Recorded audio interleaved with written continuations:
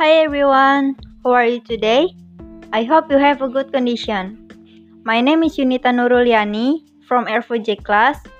Now I want to tell about describing people and object. What is describing?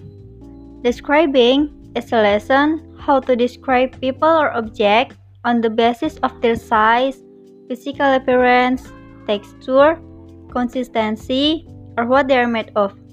We can use some words like fat, tall, soft, big, and etc.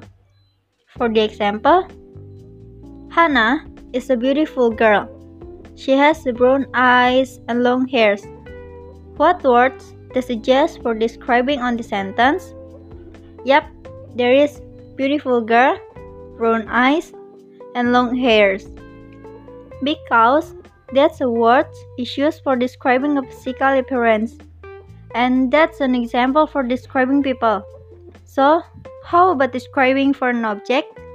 Look at another example. My cat is very cute. Have a blue eyes, soft feature, fat, and active. That word is used for describing a physical and character the cat. So, the point is describe based on what you see and what you feel about some people or an object. Okay guys, I think it's enough. I hope this material can help you. Thank you for listening my podcast and have a nice day.